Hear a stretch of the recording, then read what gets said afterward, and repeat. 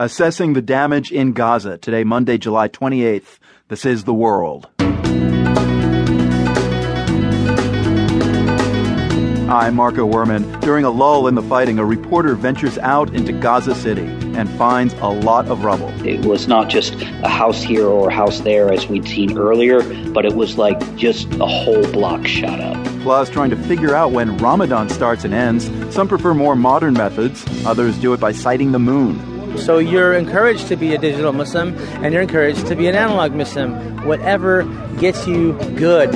And a wild aquarium for Brazil, courtesy of U.S. builders. The aquarium, Aquário Ceará, is very futuristic, full of these curves and sort of has these legs almost that jut out to the side. It reminds me of a lizard stretching along the boardwalk of the beach.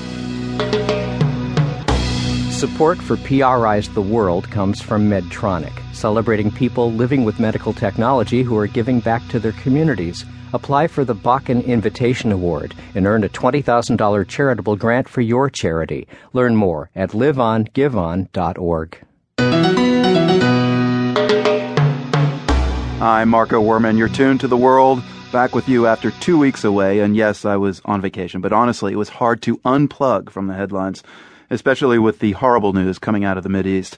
We'll start with what's happening in Gaza today. There's a lull in the fighting there now, in part because of the end of Ramadan.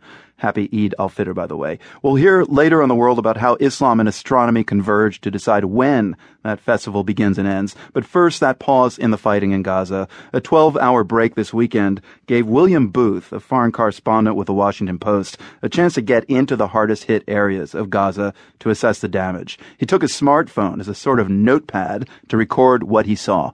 In Shujaiya, we saw whole apartment blocks leveled, huge bomb craters, impassable roads, lots of dead animals, lots of smells of dead people still in the rubble.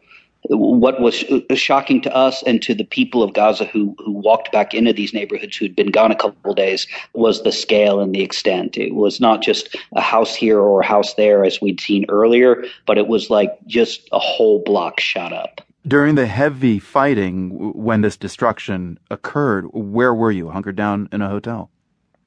Well, we weren't hunkered in the hotels. We could move around pretty well, but in some of the areas of heaviest fighting, kind of on the fringes, like the front line, right along the Gaza fence, where there were like Israeli tanks, those areas were too dangerous to go into deeply until Saturday. Right. So what was that like for you? You're kind of now going to be introduced to these areas that you had been hearing, the concussions happening, major destruction perhaps, but you didn't really know.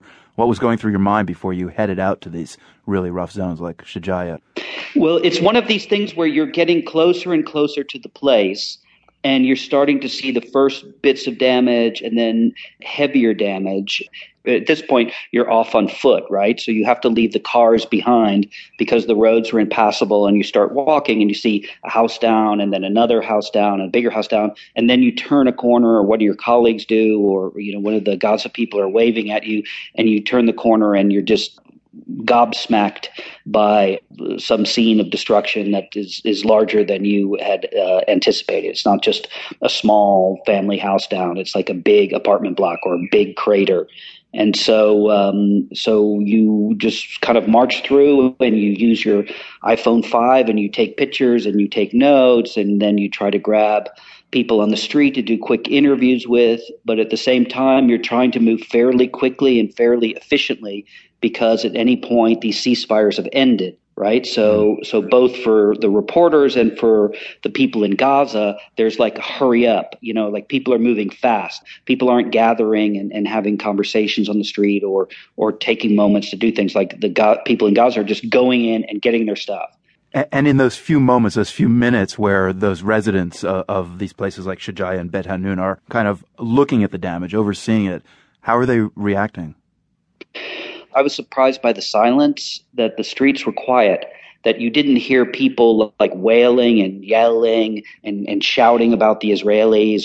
People were shocked and they were stunned. And there was a quiet, maybe also because the cars couldn't get up. So you're just kind of walking along this rubble-strewn street, looking into houses and buildings that aren't really there.